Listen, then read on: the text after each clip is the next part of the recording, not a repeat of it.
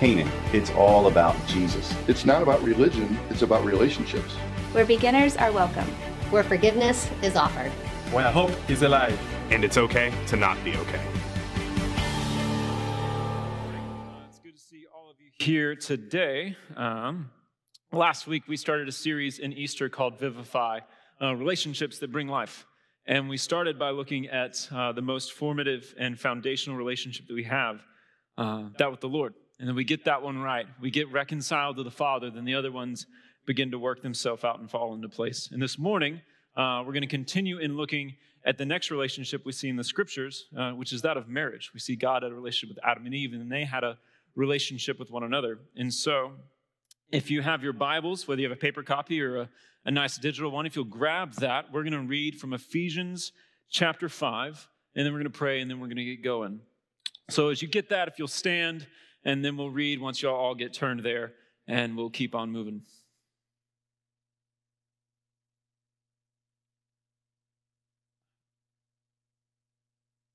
In Ephesians chapter 5, the word of the Lord says this: Wives, submit to your own husbands as to the Lord. For the husband is the head of the wife, even as Christ is the head of the church, his body, and is himself its Savior. Now, as the church submits to Christ, so also wives should submit in everything to their husbands. Husbands, love your wives as Christ loved the church and gave himself up for her, that he might sanctify her, having cleansed her by the washing of water with the word, so that he might present the church to himself in splendor, without spot or wrinkle or any such thing, that she might be holy and without blemish. In the same way, husbands should love their wives as their own bodies. He who loves his wife loves himself. For no one ever hated his own flesh, but nourishes and cherishes it, just as Christ does the church, because we are members of his body. Therefore, a man shall leave his father and mother and hold fast to his wife, and the two shall become one flesh. This mystery is profound, and I'm saying that it refers to Christ and the church. However, let each one of you love his wife as himself, and let the wife see that she respects her husbands.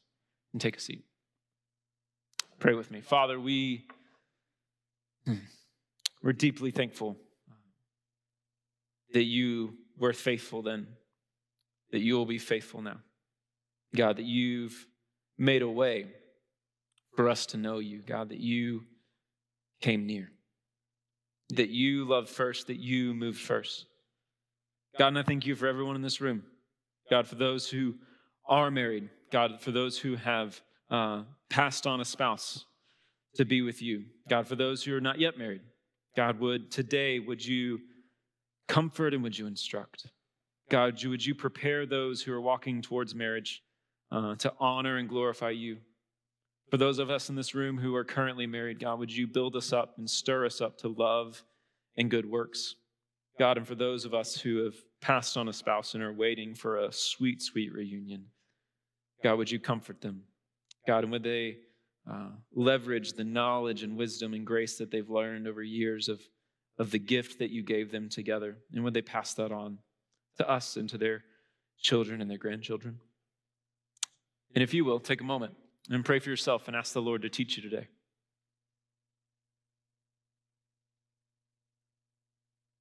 And if you would be so kind, pray for me that I would speak clearly and be helpful to you.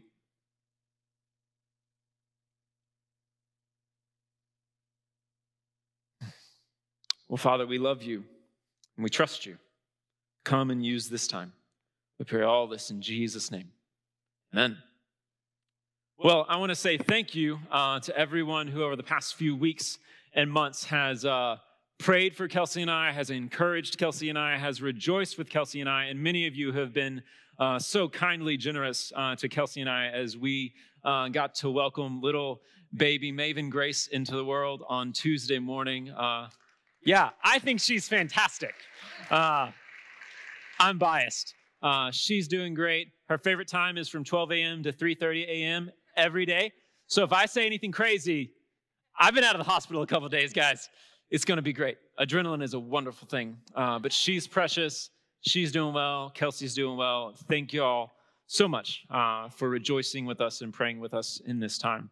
But a few weeks ago, I decided, it's probably time to put the crib together a week before her due date. She was late. It was fine. So I got the box, I got the parts out, and then I got the instructions. And I began to read the instructions. Crazy idea. And read the instructions, got the screws, got the parts, had Kelsey help me hold things because I needed 7 arms at one point.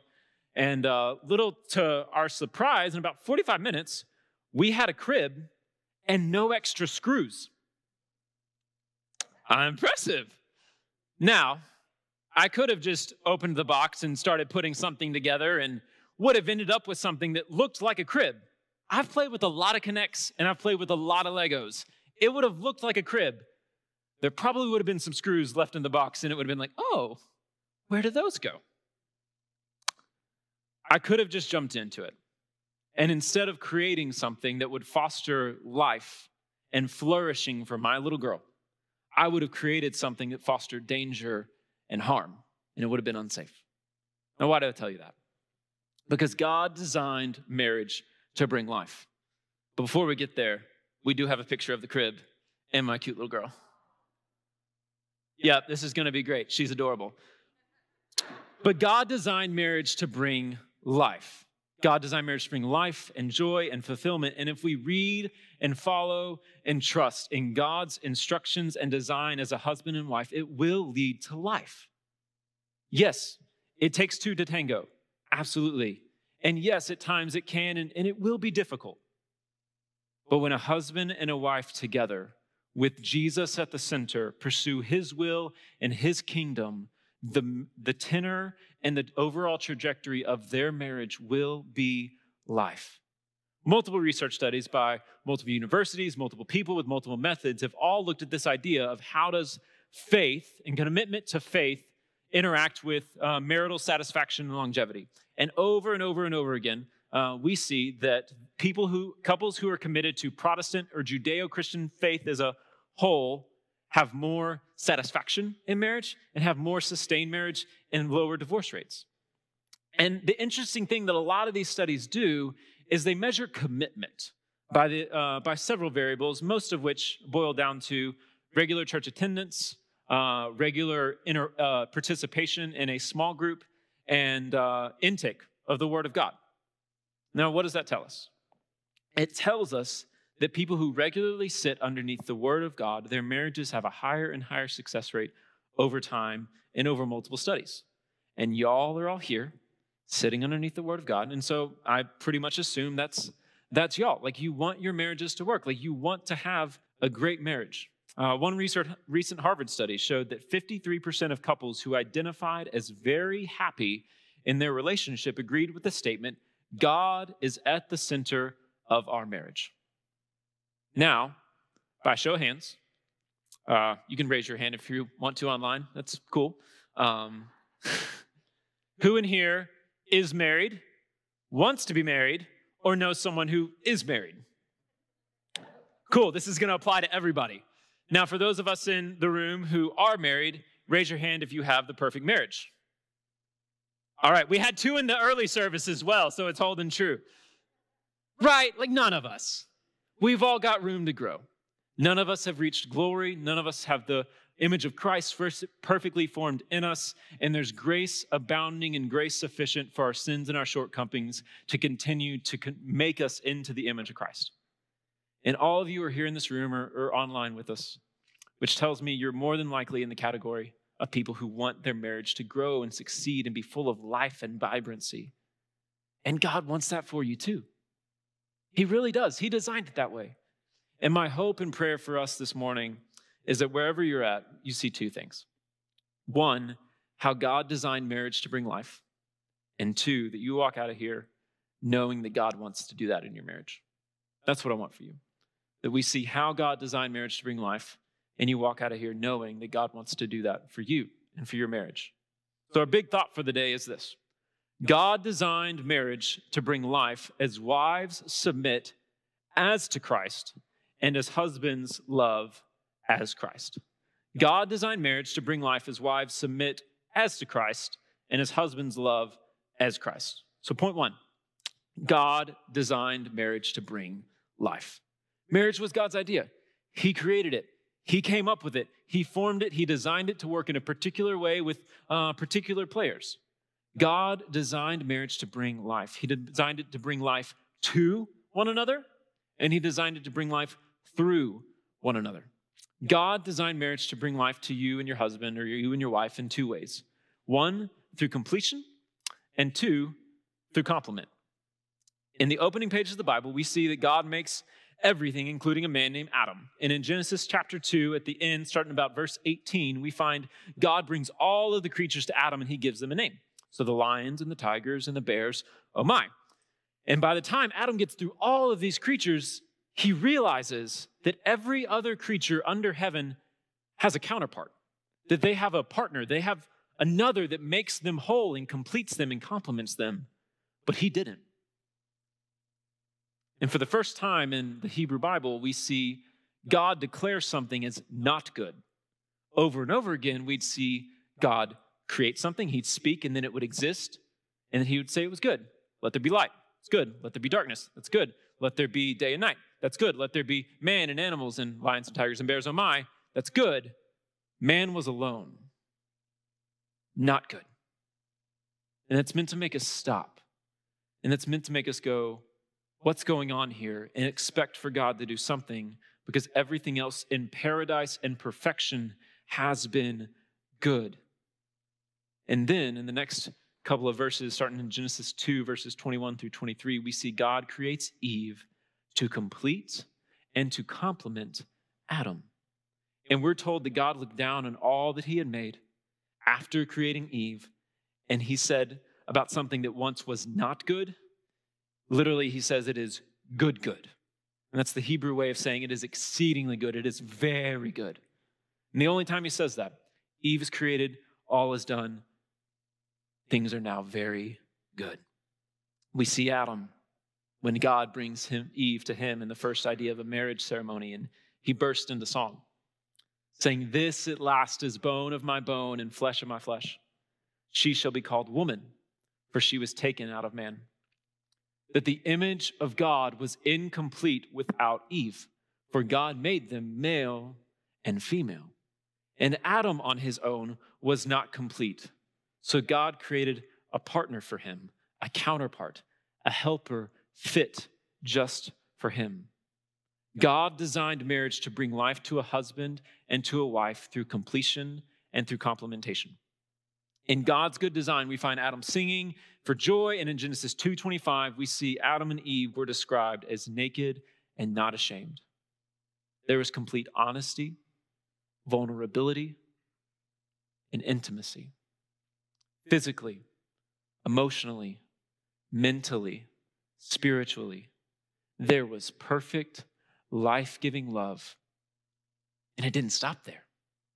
Not only did God design marriage to bring life to a husband and wife, he designed it to bring life through a husband and wife. And he does that in two ways. In Genesis 1:28, God commanded Adam and Eve to be fruitful and multiply. Their job, there was two of them, and there's a whole world. They had work to do. Yes, physical multiplication is a good thing. Extending the family is a good, honoring, God-glorifying thing. And that can be through biological kids. That can be through adoption. That can be through orphan care, through various ways, including the foster system. But it goes beyond the physical into the spiritual, because God had a plan. He didn't just want to fill the world with a bunch of people. He wanted to fill the world with his spirit-filled image bearers. And we see Jesus pick up that language in Matthew 28 when he tells us to go into all the nations, baptizing people in the name of the Father and Son and the Holy Spirit, teaching them to observe all that he's commanded him. That we were made not to just physically multiply, but we were made to multiply spiritually. That the world that God made might be filled with his spirit-filled image bearers. Marriage was meant to bring life through multiplication, which brings us to the second thing. Marriage was meant to bring life through a mission. Through a mission, because God designed marriage with a mission. Habakkuk 2:14, to fill the earth with the glory of God as the waters fill and cover the sea. To take God's blueprint of the Garden of Eden, of this perfect little square on earth, and to take that and cultivate that life and beauty and glory throughout the entire world as it's filled with his spirit-filled image bearers, the glory of God in Christ Jesus. God designed marriage to be one of the primary means of displaying and multiplying his glory in the world with a man and with a woman who bring life to one another and through one another. That's what it was made for. But sin derailed marriage, and sin corrupted God's good, perfect design. Adam and Eve sinned, and that broke their relationship with God. And when their relationship with God broke, their relationship with one another broke. When Adam and Eve chose to trust in their own wisdom instead of God's, they were separated from God and from one another. We see that sin separated Adam and Eve from God eternally, meaning that they were now destined to death eternal, apart from God and all of his goodness. And from that eternal separation from God, sin brought present separation from one another. In Genesis 3, verse 16, we see God talking to Eve about marriage, and it says, "Your desire shall be for your husband, and he shall rule over you." The word desire and rule shows up multiple times in the first about 10 chapters of Genesis. And the idea of desire is something that's all-consuming in order to control someone.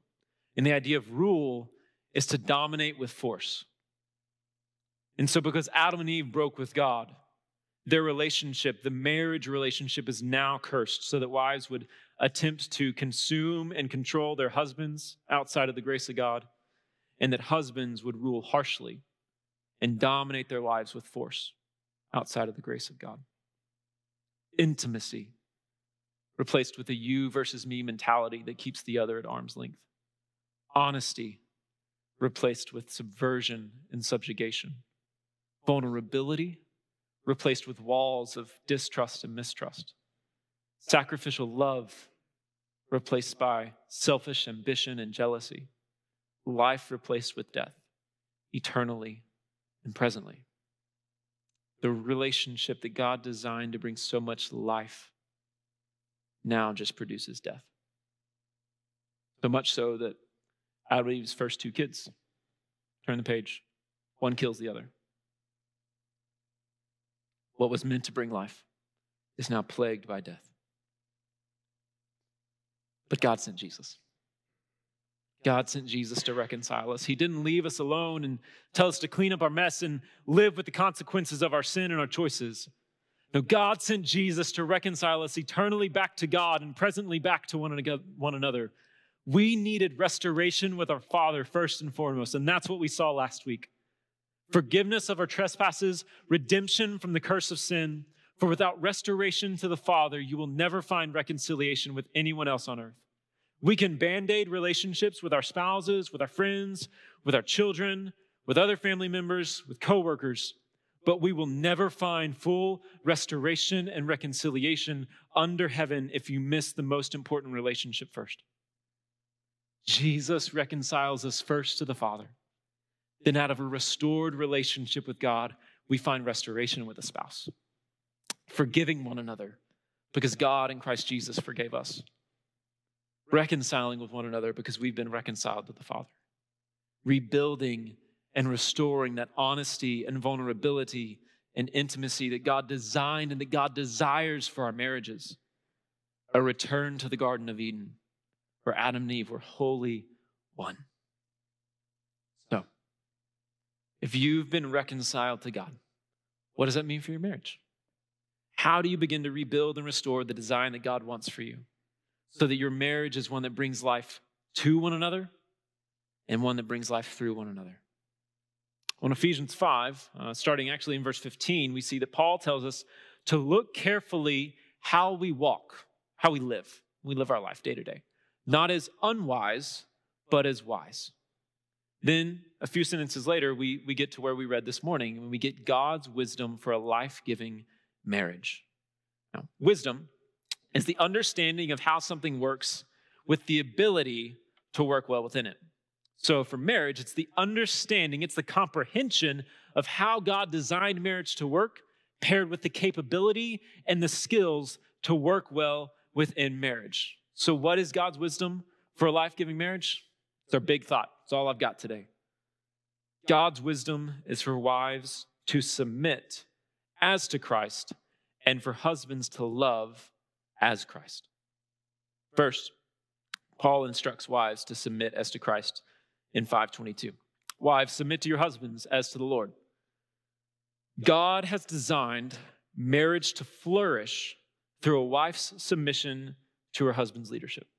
God has designed marriage to flourish through a wife's submission to her husband's leadership.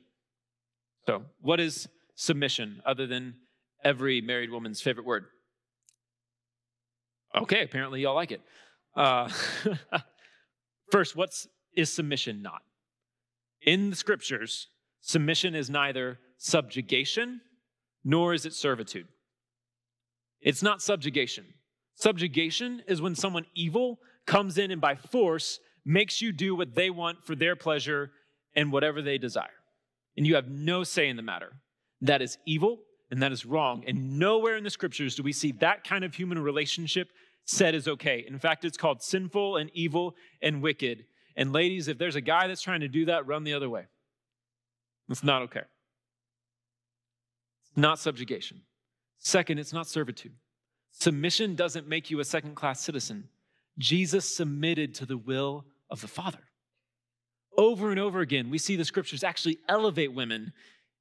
God made them in his image, male and female. In a culture, in a time period that was much more derogatory towards women than our own, it was elevating them. The women were the first to see Jesus arise. God designed for men and women to have an equality in dignity and in value while maintaining a diversity in role and responsibility. Submission in the scriptures is neither subjugation nor servitude. So what is it?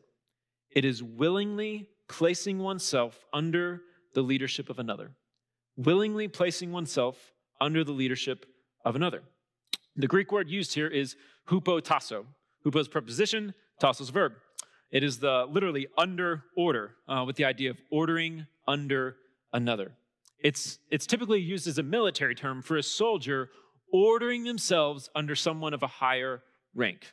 A soldier ordering themselves under a general or a sergeant or someone else who they're trusting to lead them. Submission in the scriptures is a willful decision of one person to order themselves under the leadership and authority of another. It is willingly allowing and trusting in another to lead you. And in verses 23 and 24, we see that biblical submission is made up of a recognition and of a response. Verse 23. For the husband is the head of the wife, even as Christ is the head of the church, his body, and is himself its Savior. Submission is a recognition of God's design of male headship in marriage. Important little preposition there. It's a recognition of God's design of male headship in marriage, and it's a recognition of God's call upon a husband to lead his family. The recognition in verse 24. Now, as the church submits to Christ, so also wives should submit in everything to their husbands. Submission is a response to a husband's leadership in everything, just as we say yes to Christ. The understanding that Paul doesn't spell out there is that Christ only leads us to honor Jesus, to do moral, scripture-honoring, God-glorifying things. Maybe we don't always understand it, but that's only where it leads. It is not talking about a husband who asks his wife to do sinful, immoral, unglorifying things to God. Because Jesus doesn't lead us like that. It's not how he leads. He's a good shepherd. He's a good leader. And so it's a response to his leadership to say yes. So how does this recognition and response, how does submission work out in the day-to-day life?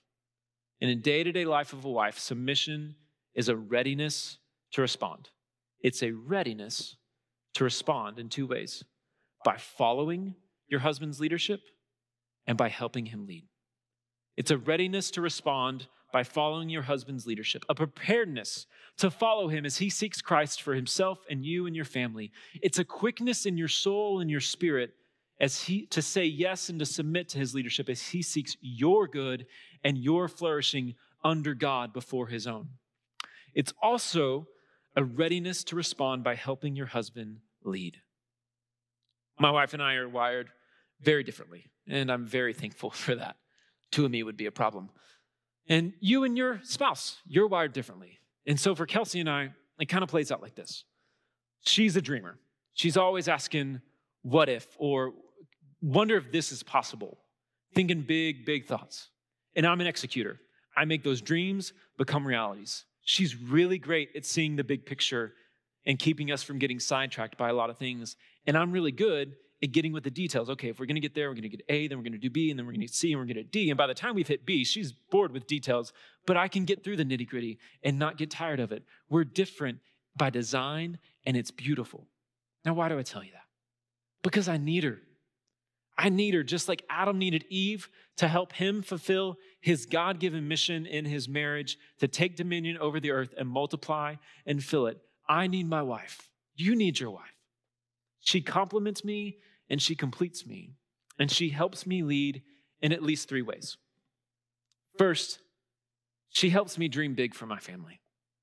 She didn't do it in really profound ways. She asked, honestly, some pretty simple questions, but those cause me to pray. They cause me to reflect.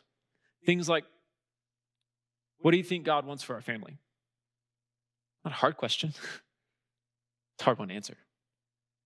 How do you think God wants us to leverage our finances for the kingdom? Because we've got multiple friends who are moving overseas, and we might not have a lot, but we might have some extra lying around, and maybe we can cut back in some places. What do you think? How do we want to leverage our marriage, our lives, our family now with little Maven for the kingdom and glory of God? She helps me dream big for my family. Second, she helps shore up my blind spots. I'm not Jesus. I don't see everything. I don't know everything. I'm not all powerful, and I'm not always good. And that's okay, because I'm not Jesus. But she helps me see what I can't see on my own. She helps me do what I can on my own. And she helps me be more like Jesus than I ever would be left to my own devices. Third way she helps me lead is she celebrates wins.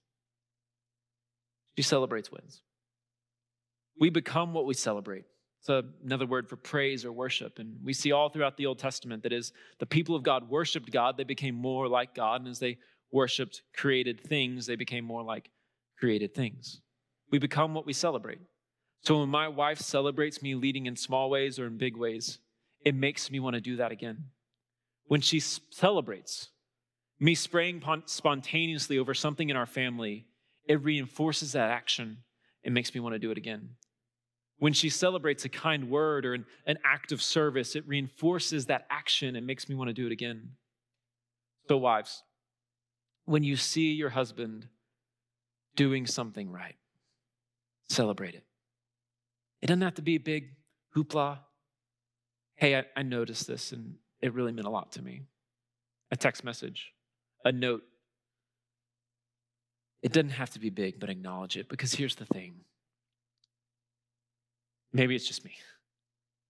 I'm not sure at times, and I can be pretty self-conscious if I'm doing the right thing and loving you well. I just don't always know. And I do love her, and I want to, and I'm just not always sure. It's not about being praised. And as someone whose love language is physical touch and words of affirmation, hold me and tell me I'm special, it's not about that. It's about being told by the person that I love most and want to love more than anyone under heaven that I'm on the right track at loving her well. So celebrate. Help them out. We need it. God's wisdom for a life-giving marriage is for wives to submit as to Christ and for husbands to love as Christ. For husbands to love as Christ. Loving as Christ will require at least 2 things of us, gentlemen: initiation and implementation. Love requires that you initiate. While we were sinners, Christ died for us, Romans 5:8. While we were far off, God brought us near, Ephesians 2:13. When we were dead in our trespasses and sins, God, being rich in mercy with the great love with which he loved us, made us alive together with Christ Jesus, Ephesians 2, verses 1-4. Jesus came to us. Jesus moved first. We love because God first loved us, 1 John 4:19. He saw our distress, he saw our need, and he lovingly initiated our rescue. So husbands, initiate. You identify what isn't going well or what could be going better, and you initiate a plan and a conversation to remedy it or improve it. Don't wait for your wife to bring it up. So many frustrations and so many conversations that would have gone better if I would have just not sat back and hoped that she didn't notice, or sat back and hoped that she wouldn't bring it up. And how much better those things would have gone if I would have just worked up the courage to say something. She doesn't expect you to have all the answers. You're not Jesus. You're not going to. She does long for you to start the conversation and to come to the table with a few ideas, even if she already has a better one. It's not about being right. It's about initiating, because that's what love does. Love initiates, and then love implements. Doing what you'll say you'll do, being a man of character, being a man of integrity. Love does. Love looks, love plans, then love carries that plan through to completion. Jesus did not stop short of redemption. He was tempted. He could have called down a legion of angels to take him off the cross, but for the joy set before him, he endured the cross. Hebrews 12:2. For the joy set before him, the reconciliation and the redemption of you and me, he endured. He saw redemption carried through to completion.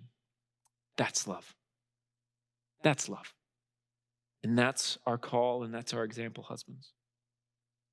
This is the love that we are called by God and get the honor to by God to emulate and embody for our wives. This is the kind of love that is easy to submit to and that's a joy to say yes to. That's why good leadership is so freeing to those they're leading. Yes, is following Jesus at times uncertain or can feel difficult and require a lot of faith? Yes. But in all honesty, is following Jesus hard? No. He's a good leader. He's a good shepherd who gave himself up for us because good leadership is motivated by love. It is. And good leadership pursues the good of those under their care, not the good of their self. So how has God designed you to love your wife as Christ loved the church? God has designed marriage to flourish through a husband's sacrificial and spiritual leadership of his wife. Verse 25.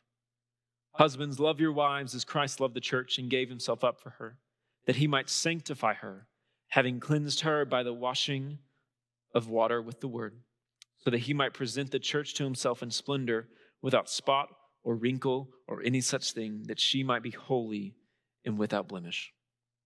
God has designed marriage to flourish when husbands sacrificially lead their wives, which means we look to her needs, we look to her wants, and her good under God above and before our own. It's in the little things that get us ready. Like, what's for dinner? Where do you want to go out? What do you want to do on Saturday? What do you want to see at the movies? Or like, what do you want to watch on Netflix? What kind of furniture do you want in the house? It's initiating to take the kids instead of being asked. It's initiating and taking out the garbage or doing the dishes so that she didn't have to do it later. It's initiating to do something for her instead of watching a few more minutes of Fox or ESPN or scrolling whatever platform. It's the daily rhythm. It's the daily active discipline of seeking her good and looking to serve her beyond and before your own to-dos and your own comfort. We sacrificially lead in the little things so that we can sacrificially lead in the big ones, so that we might choose her good and her flourishing over our own every time, so that we say no to that promotion because it would keep us away from home, that we say no to that new job because it means travel and not being there to put the kids down, that we maybe take a less prestigious job because she maybe needs to move to a drier climate for health reasons, or she really, really, really wants to move back home to be by her parents because maybe they're getting a little older. And that's not good for you from the world standpoint. less money, less prestige, less people reporting. But it's good for her. Good for her. So we choose death so that she might find life, because that's what Jesus did for us.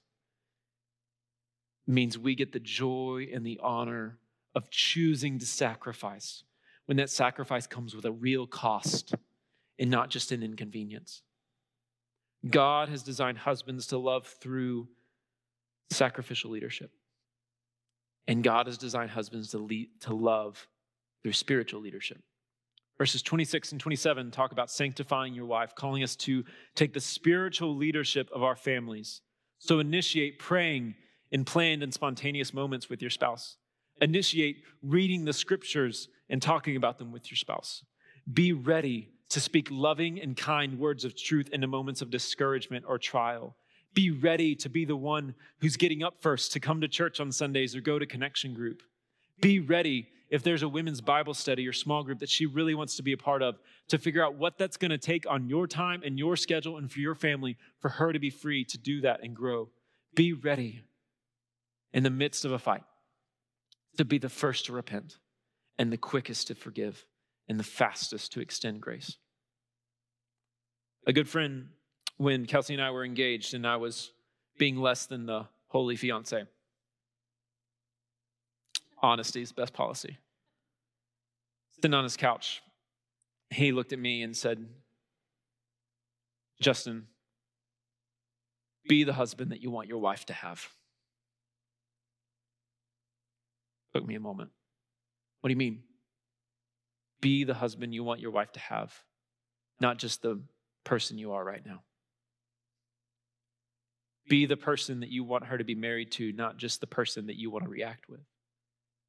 And I can't tell you how many times when we've been at it, Ryan's voice would come to my head, proverbing this concept of leading sacrificially and spiritually, to be the husband that I want my wife to have. And in that moment, I have the opportunity to choose.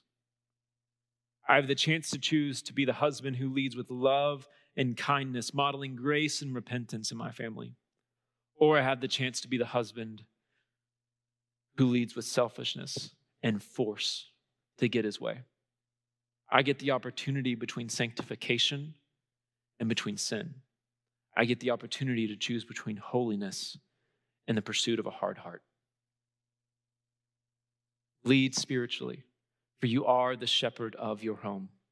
The spiritual temperature and vibrancy of your family's faith is on you, and it's on me. And the spirituality and vibrancy of our family's faiths is most likely a reflection of us. I will set the pace for my family's faith. Over and over again, a lack of prayer in my family or in my marriage is a lack of prayer in my life.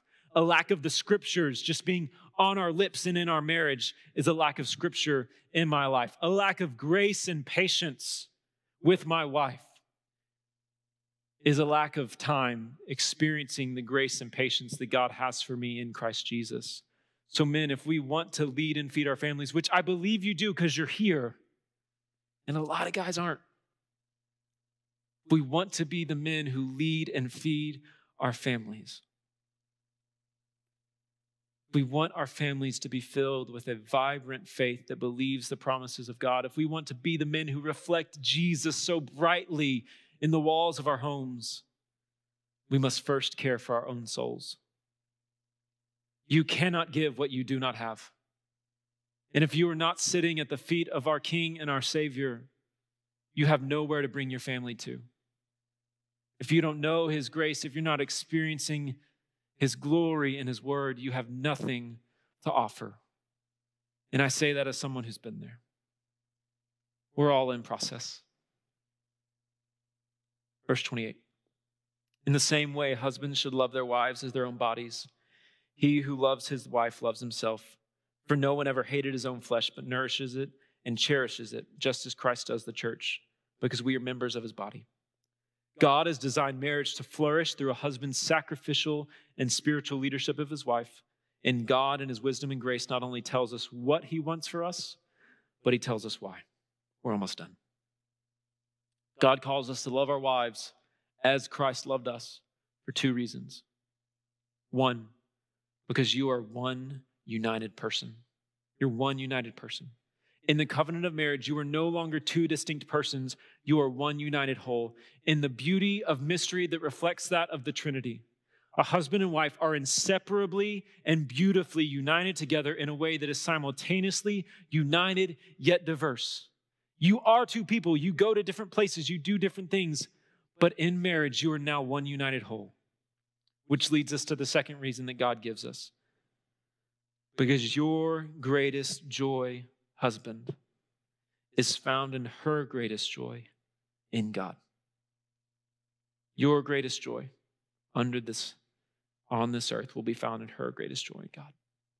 Which means I get the honor and you get the honor and privilege and joy of living the rest of your life before God, seeing her flourish in God, of stewarding her emotions and her dreams and her body and her aspirations and her thoughts that are now united to you and to me so that they flourish and they come to fulfillment in God, of seeing all that God has put in her soul and in her heart and pursuing those until they're realized for the glory of God in her, of seeing the gifts and the talents and the dreams for God's kingdom that God created and placed in her soul, and spending my love and my energy and my days on this earth, nourishing those and cherishing her that they might come to fulfillment for the kingdom of God. And when I stand before him, I might present her without spot or wrinkle or blemish, radiating the glory of God. And this type of love doesn't cease until God takes one of us home or God comes back. We get the joy of seeking her joy every day that we get to be married. Verse 31. Therefore, a man shall leave his father and mother and hold fast to his wife, and the two shall become one flesh. This mystery is profound, and I'm saying that it refers to Christ and the church. However, let each one of you love his wife as himself, and let the wife see that she respects her husband. Paul ends by reminding us of God's good design in Genesis. And he tells us that as we walk in God's wisdom for marriage, we will display the beautiful mystery of Christ's love for his church. That God designed marriage to bring life to you, and God designed marriage to bring life through you. To you through completion and through complement. Through you as you multiply and go on mission together. So as we walk in God's wisdom for marriage, we will find life. We find life in our marriage and through our marriage, all for the glory of God as we walk in God's good design. And when we do that, we'll display God's glory in our families, in our extended families, in our neighborhoods, in our homes. But where does that leave us? Well, the band's going to come back up and we're going to go into a time of response. And maybe you're here and you're not yet married. I pray God continues to prepare your soul and your heart. That's what he has for you. Maybe you're here today and you are married and you've been married a lot longer than me and things are going well. I also know that being married for a long time doesn't mean that things always go well. I have parents. God has done some amazing things in their life. And if things are going well, bless his name. Thank him for the grace that he's shown you. And then begin to look around you, to those in your connection group, to those in your family, to your friends who may not be in the same boat. And step in to help.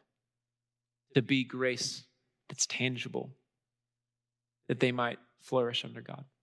If you're here and maybe you wouldn't say your marriage is doing super hot, every married couple in this room has been there. There is nothing that is uncommon to man. And there is grace abounding and there's grace sufficient. So husband, maybe you need to grab your wife's hand as we begin to sing and just sit and pray. Maybe you need to grab her hand and you need to come down here as an outward sign of what you want the Lord to do inwardly in your relationship and just kneel and pray and ask him to fill your lives with grace and forgiveness. And for those of us here who have said goodbye to a spouse, one, I'm sorry. Pain sounds unimaginable. I know you're longing to see them again. And one day you will. And my hope for you is that you would thank the Lord for the days he gave you, as I'm sure you have, and that you would then pass on the wisdom that he worked in you and your spouse's life to your children, to your children's children, to us. You're not done yet. And I can't wait for you to see them again. Let's pray and respond. God, we are so thankful for this gift of the marriage covenant and relationship that you give us. There's really nothing like it. The joy, the fulfillment, the intimacy, second only to you. God, would your grace flood this room right now? God, would you move some to repentance? Would you move some to deep gratefulness and generosity? Would your grace comfort those of us who deeply miss a loved one? God, would you help us walk out of here with marriages that bring life to us and those around us? God, would we believe that you can do far more abundantly than we could ever ask or imagine, not just in someone else's marriage, not just in someone else's circumstance, but in ours, and that you want to. God, we love you and we trust you. Continue to use this time. Pray this in Jesus' name. Amen.